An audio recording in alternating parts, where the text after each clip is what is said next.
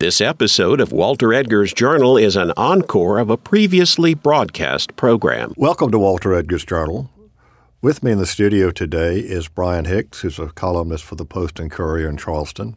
He's also an author of a number of books about South Carolina, and his most recent is entitled In Darkest South Carolina.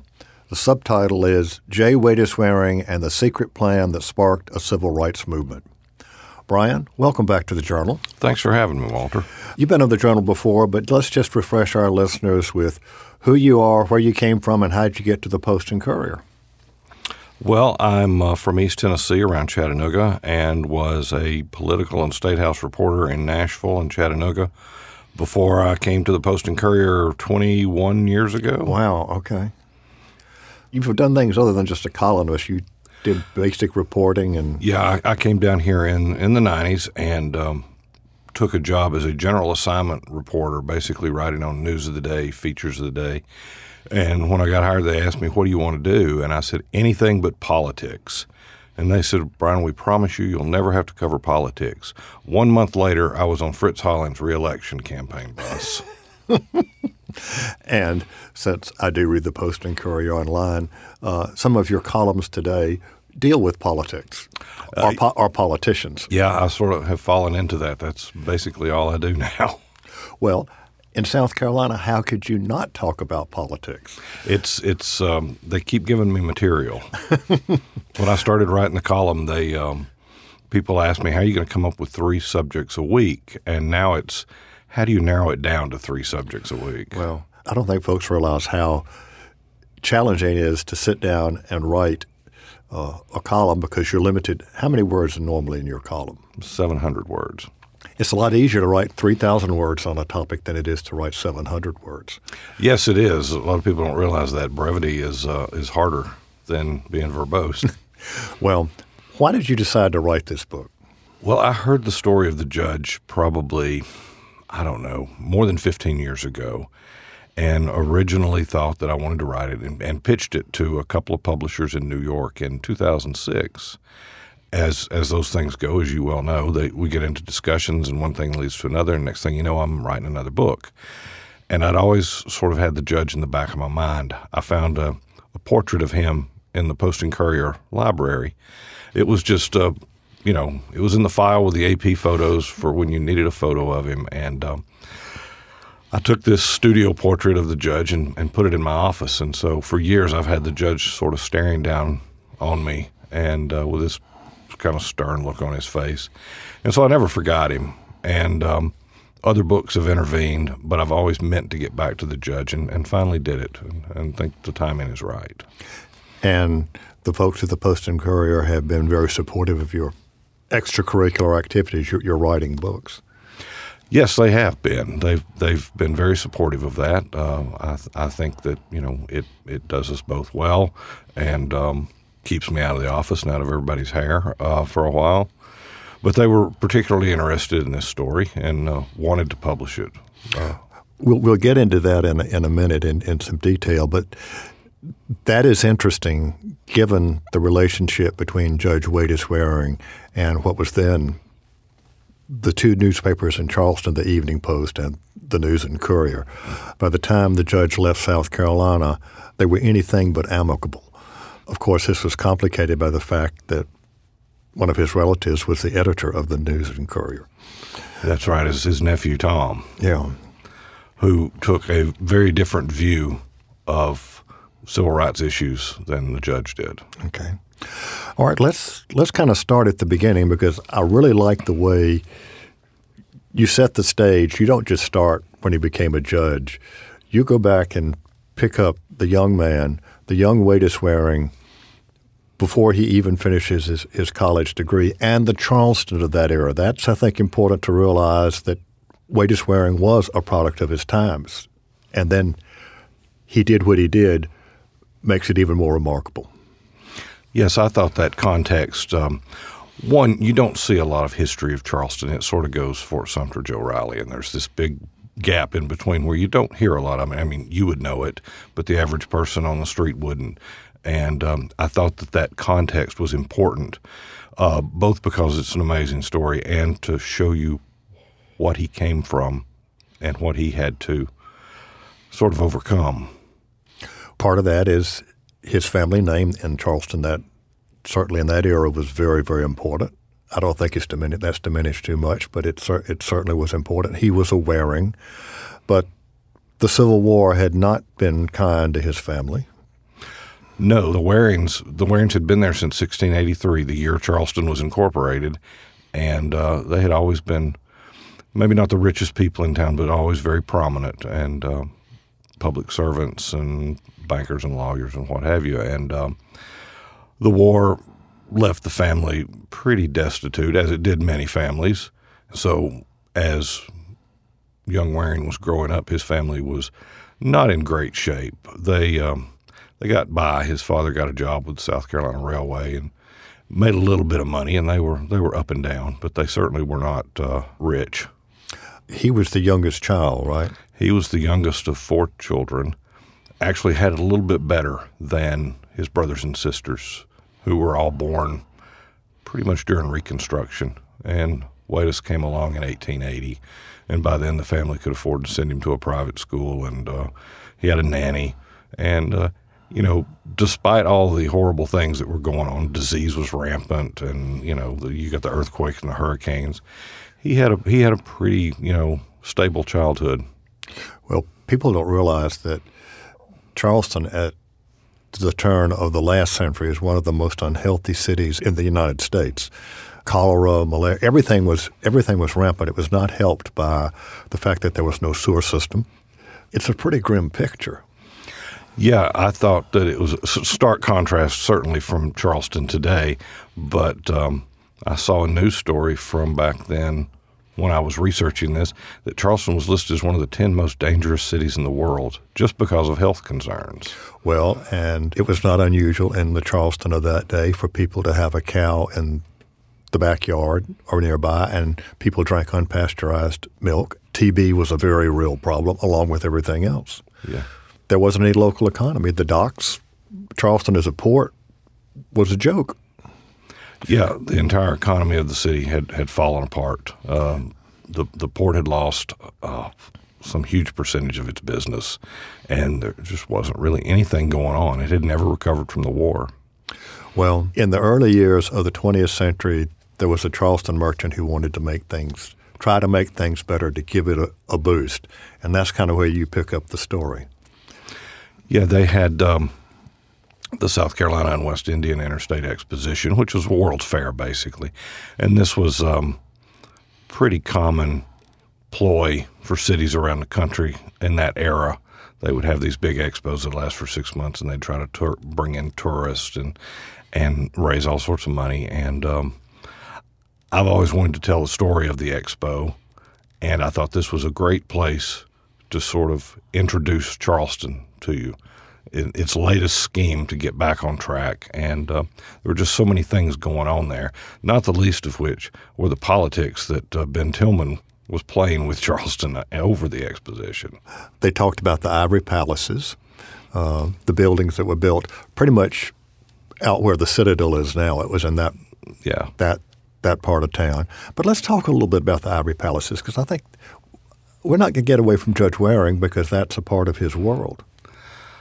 Well, they built this beautiful. They called it the Ivory City. That's what the newspapers dubbed it, which was interesting because in 1895 they called it the White City in Chicago when they had their World's Fair, and they built these grand cotton palaces and these great shrines to all the various industry of the state, and they're all made out of plywood and just painted over and were thrown up in 6 months, but if you look at the photos, from a distance, it's this gorgeous, ornate city that you can't imagine why you would tear down these buildings. Of course, they weren't going to last, but it was a great civic boost, and they got a lot of people coming in. Teddy Roosevelt came in, and Mark Twain came by for a day. They also had an exhibit for African-American labor that Booker T. Washington was in charge of. Yeah, they did. And they had a statue that was very controversial about African Americans that had to be removed. But you mentioned Ben Tillman, and he has a role in this story because exhibits and World's Fairs are expensive propositions. Mr. Wagner, who was the local merchant behind this, he was actually a wholesale grocer, I think. Yes. He was behind it. The city put up money it really didn't have. The state put up some money. But they were expecting federal funding, and Ben Tillman didn't lift his finger.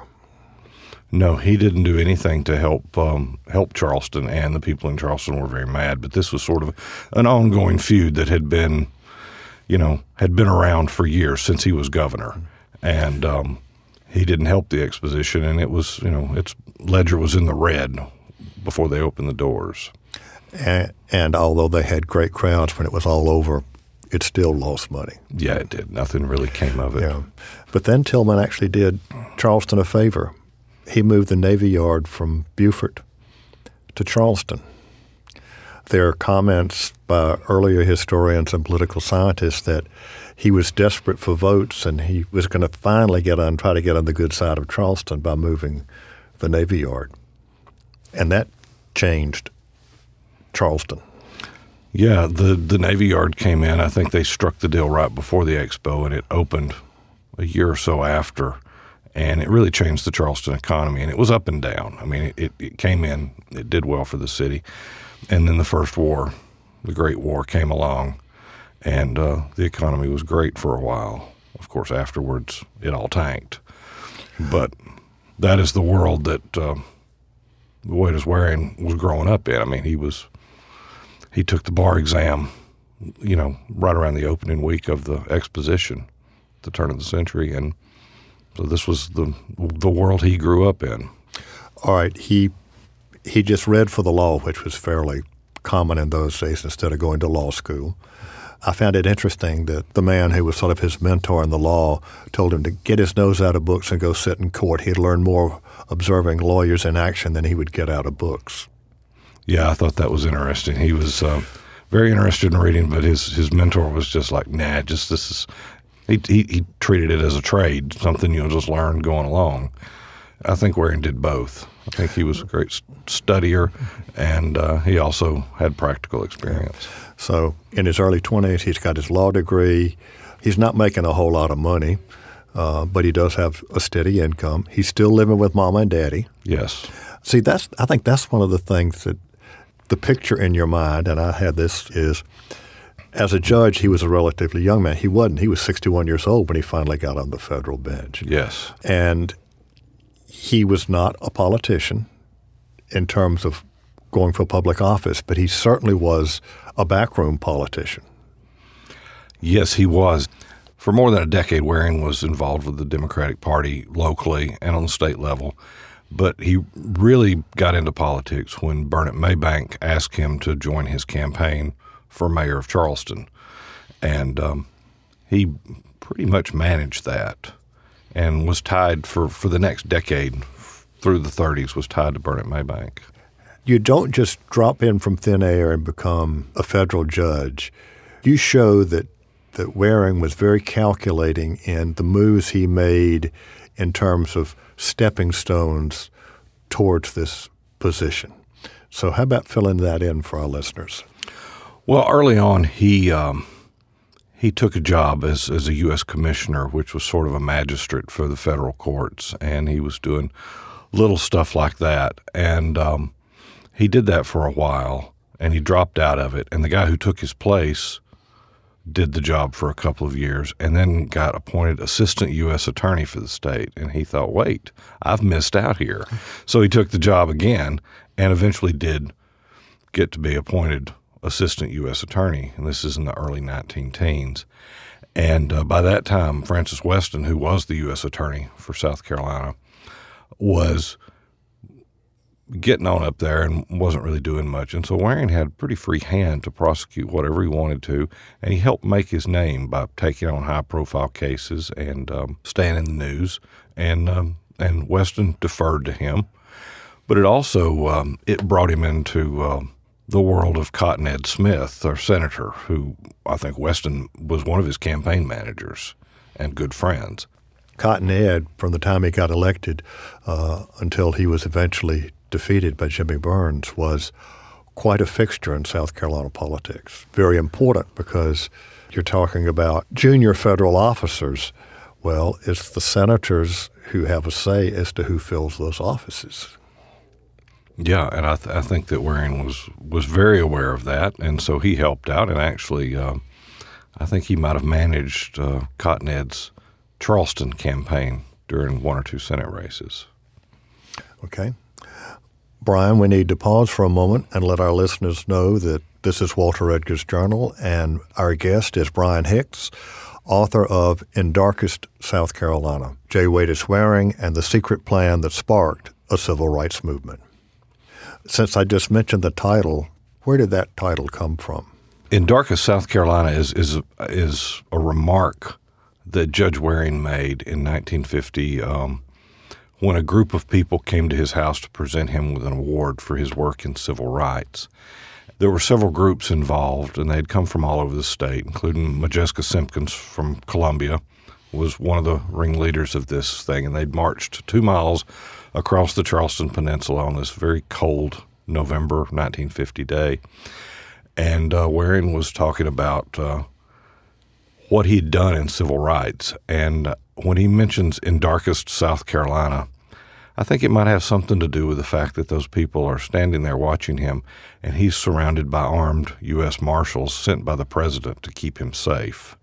I thought that really summed up the era of what was going on. It certainly fits in with the way Waring began to feel, or felt certainly at the end, about his hometown and his home state. When you were doing your research for this, there was a taped oral history done of him back in the early 50s, which was pretty early for that kind of thing. Did you have access to that transcript? Yes, I did. In fact, you had 2 Columbia University professors who went by to see him once a week shortly after he moved to New York in 1952. And he had this nice apartment overlooking Central Park, and these 2 guys would come by every week, and they would talk to him for an hour or so and record what he was saying. And this went on until March of 1957, and the transcript is over 400 pages long, and that was like Christmas for me when I got the transcript. I think I read it in one sitting, and it actually informs a lot of this book, because he delved deeply into his thoughts. And his papers, which are at Howard University in D.C., really only start a few years into his federal judgeship. There's nothing in those papers older than about 44 or 45. Well, one of the earliest documents you've got are the love letters that his first wife wrote to him. And that was a fairly recent discovery, wasn't it? Yes, that was found in someone else's papers and donated to the South Carolina Historical Society. And actually someone alerted Judge Richard Gergel to that, and Judge Gergel shared them with me when I was doing final edits on this book. That's how recently those letters were discovered. For their day, and we're going back again to the early 20th century, they're pretty racy. That's what I thought. I thought that was the most striking thing about those letters. Because the usual picture of the first Mrs. Waring, Anne, is that she was very shy, very prim and proper. She did all the right things that a proper Charleston lady should do, but she was married to a dynamo, and so she was always in the background. Yes, she was. She had been that way her whole life. She had sort of been quiet and shy, and she was really an interesting woman. I mean, she'd befriended the French actress Sarah Bernhardt and traveled to her home in France and took care of her in her later years. But back home, she was sort of a wallflower. The unkind gossip about her around Charleston was that she didn't even have a coming-out party. Her father was from Savannah, bless his heart, although her mother was from Charleston. But the fact that even in the depths of depression and financial difficulties, a young lady had to be properly presented. She had, yes, even if it were meager, it was still done. But Anne Waring did not have that. No, and I think that about the time it would have happened, her mother died, and there was a lot of turmoil in her family. And by that time, it was just her and a couple of older sisters. Well, one of the things that is interesting to me is that the house in which the Warings would live had actually been purchased by her sister and given to them as a wedding present. Yes, the house is almost a character in the book. I love the house. But, yeah, the sisters bought the house, and they fixed it up, and they gave it to her, and it was hers, which looks worse later on in the story when the judge ends up with the house in the divorce. Well, they're living there on Meeting Street, and then out of the blue, after more than 30 years of marriage, the judge one morning informs his wife he wants a divorce. Yeah, this is 3 years into, he'd been a judge for 3 years, and they had a grown daughter. They'd been married about 30 years, and he comes home and says, I don't love you anymore, I want a divorce. Well, divorce is not even legal in South Carolina at the time, and he tells her that he's having an affair and he's in love with another woman, and he says, but you're going to have to go live with my sister-in-law in Florida and establish residency so we can get this divorce. So it was just completely humiliating and not a very nice thing to do. Poor Annie got a really raw deal in this. Yeah, he got the house that her family had bought. Yeah, I point out in the book that the judge actually offered. He said, "This is your house. You can have this." And she said, "No, you take it because I'm never going to live in Charleston again. I couldn't bear to." She was going to move to New York City and live near their daughter. Of course, a couple of years later, she moves back to Charleston and lives within sight of the house, and it just makes the judge look even worse that he's got another woman living in Annie's house. Well, 1941, he's in his 60s. He gets named judge, but very quickly, over the next couple of years, during the war, there's some rather famous cases that certainly fit into your subtitle of the civil rights movement. And this is a different Waties Waring from the Waring who used everything in Charleston to get his position, his name, what have you, and then he kind of turns his back on it. Yeah, this is not anything that anyone sees coming. I mean, you think about Waring as an adult. I mean, he's a confidant of Cotton Ed Smith and Francis Weston. He's part of the Democratic Party power structure. His brother, at that point, is editor of the Charleston newspaper. His law partner is in the legislature, and his brother-in-law is the governor. And this man is connected. He is the power structure. But then when he goes on the bench, he just sort of ignores all that, and it starts to show pretty early on. What is the first case where his decision kind of made people sit up and take notice? The first case that I focus on, and I think this was his first civil rights case, was a teacher pay disparity lawsuit. In those days, they had white teachers at the white schools and black teachers at the black schools. And the NAACP recruited a teacher at Burke High in Charleston to file a lawsuit that black teachers were being discriminated against. They were being paid about 60% what white teachers made, given equal experience, which I point out in the book is probably not coincidentally 3/5. And folks, if you don't remember your American history, when slavery was legal, when the Constitution was written, the southern states could count enslaved persons as 3/5 of a person for population in order to have larger congressional districts. Yes. I just thought that was an interesting coincidence. But so this case, Thurgood Marshall comes to represent this teacher in Waring's courtroom. And here's a guy who was appointed to the bench by Cotton Ed Smith and Burnett Baybank. So he didn't have much faith that he was going to get a fair hearing. And they walk into the courtroom and sit down. And the first thing Waring says is he looks at the attorney for the school district, and he said, "When was the Alston case in Norfolk decided?" And Thurgood Marshall stands up and says, "Judge, I can tell you." And he goes, "Sit down, Mr. Marshall." And he turns back to the school district guy who flips through his papers furiously for a few minutes, then comes up and says, 1937. He goes, "Uh-huh. When was the Maryland case decided?" And again, Thurgood Marshall stands up and says, Judge, and he goes, sit down, Mr. Marshall.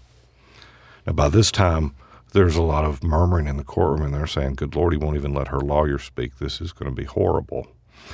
And finally, the school district attorney answers the judge's second question, and Waring completely turns his back on the school table and looks at Mr. Marshall and says, I'm sorry if it appeared I was rude to you, but I knew that you knew the answers to those questions because those were your cases.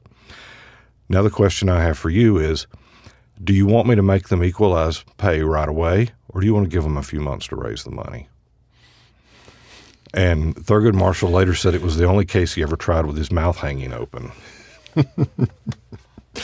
But it would not be the first time that Thurgood Marshall was in Waties Waring's courtroom. No, they became very good friends, in fact. And some people would see Marshall in town and going into the judge's chambers and staying for, a couple hours at a time. And the judge, mentor might be a strong word, but he was certainly helping him along. And he liked Thurgood Marshall and was constantly giving him advice. And, of course, that leads to the crux of this book's plot, is that relationship with Marshall. Well, and the next case is African Americans, the Democratic Party, the right to vote at the primary. Yes, that was the real test. What few people knew Judge Waring from history had always assumed, his part in the school lawsuit had something to do with it. No, the reason that people in South Carolina turned on the judge was because he opened the Democratic primary to black voters. And at that point in the mid-'40s, the Supreme Court was striking down whites-only primaries in other states, and South Carolina was still clinging to the notion that they were a private club and could do what they wanted to. And he came in and said, no, you can't. You have to let them vote because this is their constitutional rights. It's open to everyone. And at that point, I like to point out that for people who think our politics in South Carolina are a bit one-sided today, I use the example of Burnett Maybank's 1938 gubernatorial race. In the general election, Maybank got like 49,000 votes. His Republican opponent got 283. And that is a one-party state. So by not allowing people to vote in the Democratic primary, they were basically denied their voice. And Waring told all of his friends in the Democratic Party that they could no longer do that and threatened to jail precinct chairmen or anyone who tried to disenfranchise voters. Yeah, and because we're leading up to the 1948 election. Yes. And before Olin D. Johnson went to the Senate as governor, he had called the legislature in session to basically repeal all of the state's laws that governed elections. So the Democratic Party said, well, the state doesn't run elections. It's a private club. This is after the Texas case where the U.S. Supreme Court had overturned that. And it's interesting looking at the machinations and the wording that was going on to try to prove that, hey, we are a private club. The figures, the state's attorneys, we're not talking about the attorney general, we're talking about private lawyers. Dean Figg from the university, who was a Charlestonian, Robert Figg. It took a while, but as you pointed, Waring threatened to put people he knew in jail if they did not open their voting rolls. Yeah, they resisted. His first ruling was in 1947, and he had decided he'd been inspired by a speech that President Truman gave to the NAACP around the time he was deciding the case. And he knew he was going to make people mad no matter what he did. And he didn't know whether to be diplomatic or go for the throat. He chose the latter. And this line he put into his ruling opening the primary was that it's time for South Carolina to rejoin the Union. And that barb would haunt him for years because it just set off the entire power structure, including my newspaper. Well, your newspaper, it was then the News and Courier, had not merged. Well, actually, the Evening Post, both Charleston newspapers were very vocal. I mean, they denounced him. He was a traitor to his class, a traitor to white people. He had turned his back on everything he was supposed to represent. And of course, what the Democratic Party tried to do after he had his ruling is said, we're going to have a loyalty oath. Yes, this was a brainstorm they had at one of their state conventions that you could sign up and you could vote, but you had to sign a loyalty oath that you would, among other things, support the party's nominee in the November election. But it also slipped in some language that you would support segregation.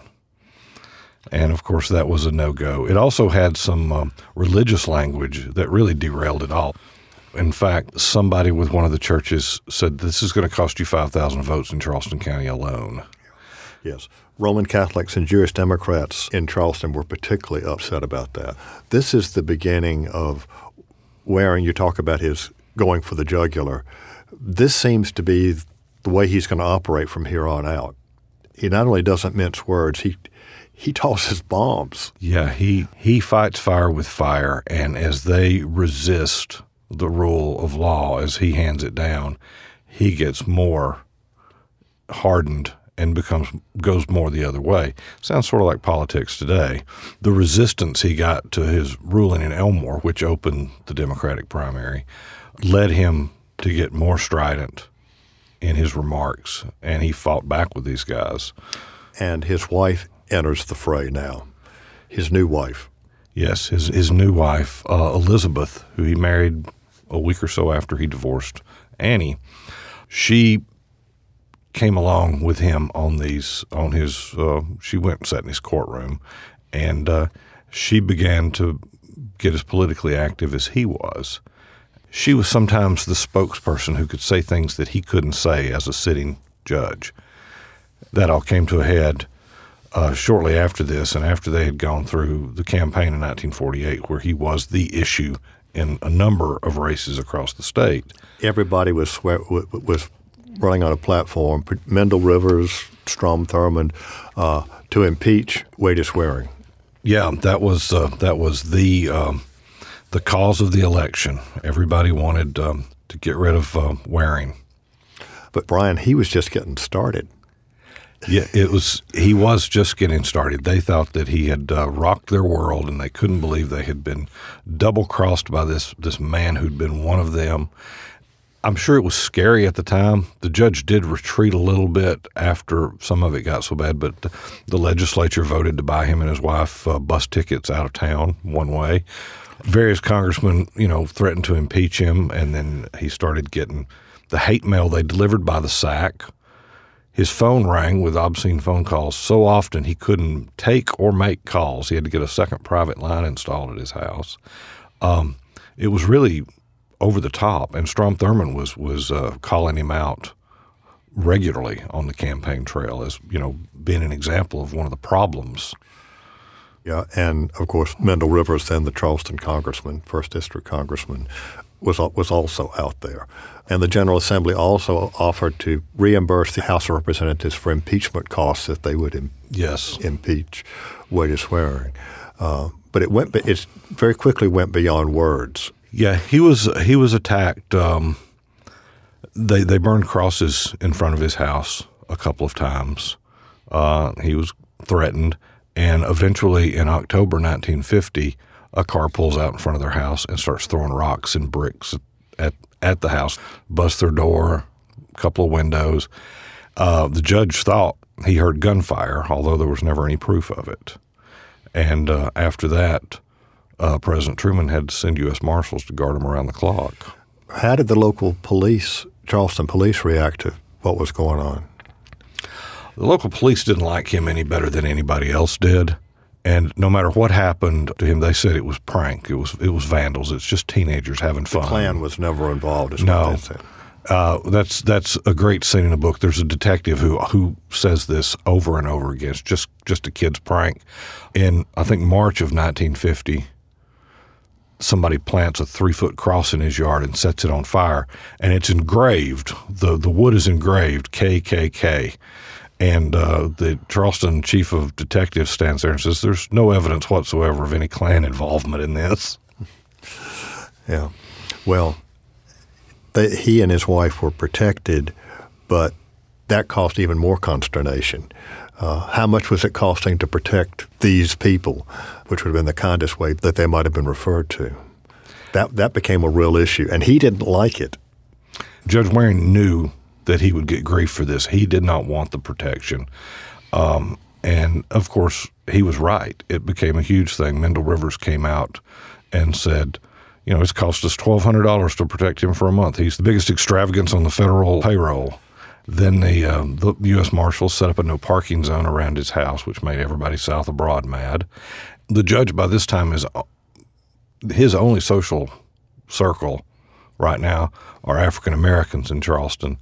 And he spotted one night going to play cards at Ruby Cornwell's house. Her and her husband lived up off King Street. And so they see all these federal marshals sitting around this black couple's house, and that set off the newspaper again. How much are we paying for the judge's social life? His canasta games. Yes. So it was a great deal of hand-wringing over that. Brian, we need to pause for a moment and let our listeners know that this is Walter Edgar's Journal, and our guest is Brian Hicks, author of In Darkest South Carolina, J. Waties Waring and the Secret Plan That Sparked a Civil Rights Movement. You just touched on this, but the Warings were completely ostracized by the Charleston establishment. That began after the divorce. Yeah, Waring was a persona non grata for getting a divorce. A lot of the oldest clubs in the city that he belonged to wanted nothing to do with him. They all took Annie's side in the divorce. Many of them wouldn't allow members who had divorces. The judge resigned from a few of them, he said, to save them the problem of kicking him out. But Waring was pretty bitter about the way his new wife was treated. He expected his friends and family to accept Elizabeth as his new wife. And when they didn't, in fact, everybody in town pretty much hated her. She was twice divorced, Yankee Huzzy, as they called her. And they started calling her the Witch of Meeting Street. It just drove him insane. He could not stand that they did not treat Elizabeth with respect. And so he pushed back. So that feud kind of went both ways. Yeah, that's one thing that comes quite clear. He's not a milquetoast. I mean, he's anything but. That's when I said he tossed bombs. And it got to the point, of course, we're getting ready to get into Briggs v. Elliott. Every time he spoke, and certainly by 1950, when Elizabeth speaks and she does become politically active, their remarks would be considered toxic. I mean, it's almost like they go out of their way to tick people off. Yeah, they did. They were certainly not trying to be diplomatic. Brian, we got to move along to the culmination of all of this, of which, of course, is Briggs v. Elliott. Well, by the late 40s, Judge Waring and Thurgood Marshall were pretty cozy, good friends, probably closer than a judge and an attorney appearing in his courtroom should have been. But a curious thing happens. Marshall is representing a group of parents out of Clarendon County asking for bus service for the black schools because the white schools all have buses and the black schools don't. And the courthouse observers noticed that Marshall brings this case in, and Waring just unceremoniously dismisses it and throws it out of his courtroom. And everybody thinks, what's going on here? I thought this was, his best friend. Well, behind the scenes, Waring had said, your buses are small potatoes. This is a waste of time. It's easy enough for them to give you a broken down bus to shut you up. Think bigger. So Marshall comes back with another lawsuit asking for equal facilities because the schools like Scotts Branch, wouldn't have indoor plumbing. They had 2 outhouses for 600 kids, and they didn't have heat and things like that. And Waring threw that out as well. And Marshall was getting a little frustrated by this. He was trying to do right by the people in Clarendon County who had been lobbying hard for NAACP representation in a lawsuit. And this is when Waring says to Marshall, you've got to challenge the very notion of segregation. There is no separate but equal. Separate is per se inequality. And that is the line he used in his minority dissent when the case was finally brought to trial Yes. was segregation is per se inequality. And that is a line that would be repeated in Brown versus Topeka in 1954 by the U.S. Supreme Court that ended segregation as the law of the land, which it had been since 1896 in the Plessy case. Yes. Waring had become obsessed with overturning Plessy.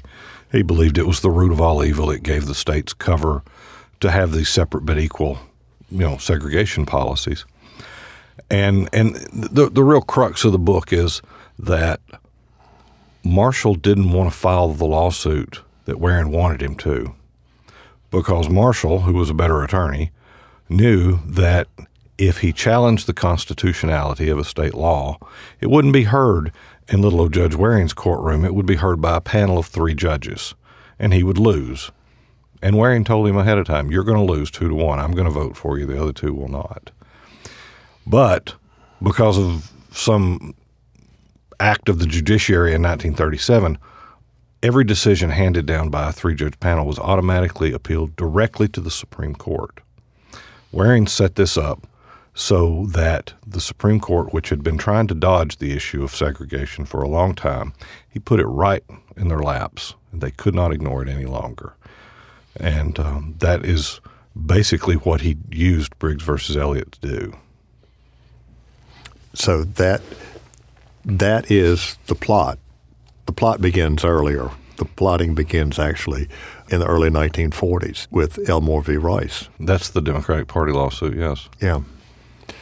So the Supreme Court does make its ruling. The reaction, the blowback in the White South is a story that's been often told. Waring is getting ready to become a man, not without a country, but certainly without a hometown. He decides to retire from the bench because he's in his 70s now. Mm-hmm. And he and Elizabeth, from the comments that he made later, really did fear for their lives in Charleston. Do you think that's an exaggeration? I think they had some cause to fear for their lives. There were a number of shady things going on. Their house had been attacked. They were getting threats. Their friends were getting threats. But Elizabeth hated it in the South. She liked going to New York. They spent a lot of their time in New York or in California or some other place. They stayed out of town as much as they could. But after his dissent in Briggs versus Elliott, Waring knew that his job was over. He had sent this case to the Supreme Court, and he was forcing them to rule. He had his 10 years in. He didn't need this headache anymore, and he knew he would never get a better chance. If this didn't work, he told somebody it'll be generations before we get another chance. So he retired in 1952 and left Charleston forever, save for one trip back. When Waring ended his legal career, he was considered a flaming liberal, certainly in his home state. But this is a man who later would describe his nanny in this way. She was an ex-slave, and her husband was an ex-slave. Most of the Negroes I knew were ex-slaves, and you loved them, were good to them. We didn't give them any rights, but they never asked for any rights, and I didn't question it. I was raised in the atmosphere that we ought to take care of these people. The paternalism in which he was reared, he turned on its head by the time he stepped down from the court. Yeah, he did, and to have this change of heart so late in life, it was when he took to the bench. He sort of self-servingly said, well, I developed a passion for justice on the bench. That's a nice way of putting it, but I think that he really just saw that things were not right by the law, and he saw no reason to discriminate. In fact, he saw that it was wrong, illegal, unconstitutional to discriminate. And so he made these rulings, and as he got more pushback, it sent him farther in the other direction. And, of course, he went completely over the edge in the 1946 case with Sergeant Isaac Woodard.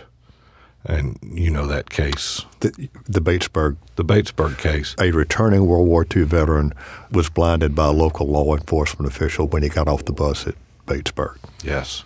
Still in his dress uniform, just returned from the Pacific. An act that made President Harry Truman decide to desegregate the armed forces. Yes. That case, had a huge impact on Truman. It had a huge impact on Waring because it was in his courtroom. In fact, the trial was in Columbia. Waring came up, and it was a sham of a trial, and the chief was never in any danger with this all-white jury, even though he'd taken Woodard off the bus, and for no good reason. They basically gouged out both of his eyes, blinding him. And he said, it was an accident if I did that. The judge is watching this, and Elizabeth is sitting right there in the audience listening to it and just horrified, as is the judge. And so when it's over, he walks back into the chambers and says, I'm going for a walk. I'm going to walk around downtown Columbia for a little while. And the bailiff says, Judge, it's not going to take them a minute to come back with a verdict.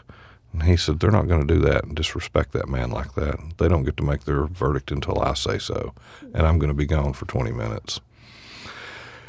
And sure enough, they came back and they found the police chief not guilty, and that set Waring and his wife, on the path of activism. He went from just having a preference to actively fighting for civil rights. All right. He left Charleston in the early 1950s, disowned by his hometown. But in the 21st century, the federal courthouse is named for him, and there's a statue of him. Now, that's kind of a complete turnaround, and just briefly want to fill our listeners in on that. Yeah, that is a great story because when Judge Waring died, they buried him at Magnolia Cemetery. He'd bought his plot a year before all this began, so he was sort of locked in. And almost no white people came to his funeral, just his daughter, a couple of friends. But black residents of the city escorted him to the grave. And he was largely forgotten after that, never spoken of in Charleston. There's a great myth, one of the great revisionist history myths of Charleston is that, no, the city and the state, they weren't mad at the judge because of his civil rights decisions. They were upset because he divorced Annie and treated her so badly, and this was this horrible thing, and that's why the city hated him. And it's true that his friends and family were very disappointed in him and taken aback, and he made things worse. But as I point out in the book, they weren't burning crosses in his yard because he got a divorce. So anyway, he's forgotten. And in 2011, Gene Toll, Chief Justice, State Supreme Court at that time, and U.S. District Judge Richard Gergel, as fine a Waring a scholar as you can find, they held a colloquium on Judge Waring for all these attorneys for continuing education. And they brought out this huge book they put together with all of his court decisions in it related to civil rights. And the attorneys in Charleston and across the state are just blown away. They had no idea that Brown versus Board started in the Charleston courthouse. And so they raised money, a couple $100,000, and had a statue of Waring put up in the garden behind the courthouse. And it's called the Fritz Hollings Courthouse at this time. It's right? The Hollings Judicial Center. Now, when they put up the statue, I wrote a story for the Post and Courier, a little bit, this book in an abridged form is in a newspaper story about what happened. And then I got pulled into the story. After I ran the story, I got a call from Senator Hollins. He had known that I wanted to write this book for years, and Senator Hollins knew Judge Waring and thought very highly of him. And so when they put the statue up, he called and said, "You got to write that book now." And I said, "Well, I'm going to." And he said, "Look, I want to change the name of the courthouse." And he had been floating this idea for some time, I don't know how long, a year or two at least. And the judges wouldn't hear anything of it because although the federal judges, 201 in Charleston, they all worship Judge Waring. He is their hero. They also love Senator Hollins, and they thought that taking his name off the courthouse would disrespect him or make him look bad. And so they had quietly ignored his request to look into changing the name of the courthouse. So the senator calls me and says, if you write about it, they can't ignore it anymore. He asked me to write a column about it. He said, And I'll never forget this. This was the greatest quote because Fritz says to me, "I'll call Lindsay and you call Lindsay." And I said, "Well, Senator, if you call Lindsay, why do I need to call him?" But it got around to the delegation, and Congressman Clyburn and I guess Senator Graham, to an extent, got the name of the courthouse changed after writing one column about it. And the congressman told me this is the only time in American history he's ever found where someone requested their name be taken off a federal building in favor of somebody else's name. And I thought it was this great gesture to history. As Senator Holland said to me, he said, "I just got the money for the building. He made history in it." Okay. And Brian, we have really run out of time, and I regret that. Brian Hicks, author of In Darkest South Carolina, J. Waties Swearing, and the Secret Plan That Sparked a Civil Rights Movement. Thanks so much for being with us today on The Journal. This is Walter Edgar, and I hope you enjoyed today's Journal. Brian Hicks' latest book, In Darkest South Carolina, certainly sheds light on a 25-year period of South Carolina history that many people are not familiar with. One of the interesting facets to me is that in the 1940s and 1950s, Judge Waring was making waves locally by supporting the rights of African Americans in South Carolina. In 1950, Judge J. Waties Waring was a pariah in his hometown. Today, the federal courthouse is named after him, and there's a statue in the garden behind it. What a sea change. This is Walter Edgar. Join me next week for more of The Journal. Walter Edgar's Journal is a production of South Carolina Public Radio. The producer and engineer is Alfred Turner. Production of this program is made possible in part by listener contributions to the ETB Endowment of South Carolina. The views and opinions expressed on Walter Edgar's Journal are not necessarily those of South Carolina Public Radio.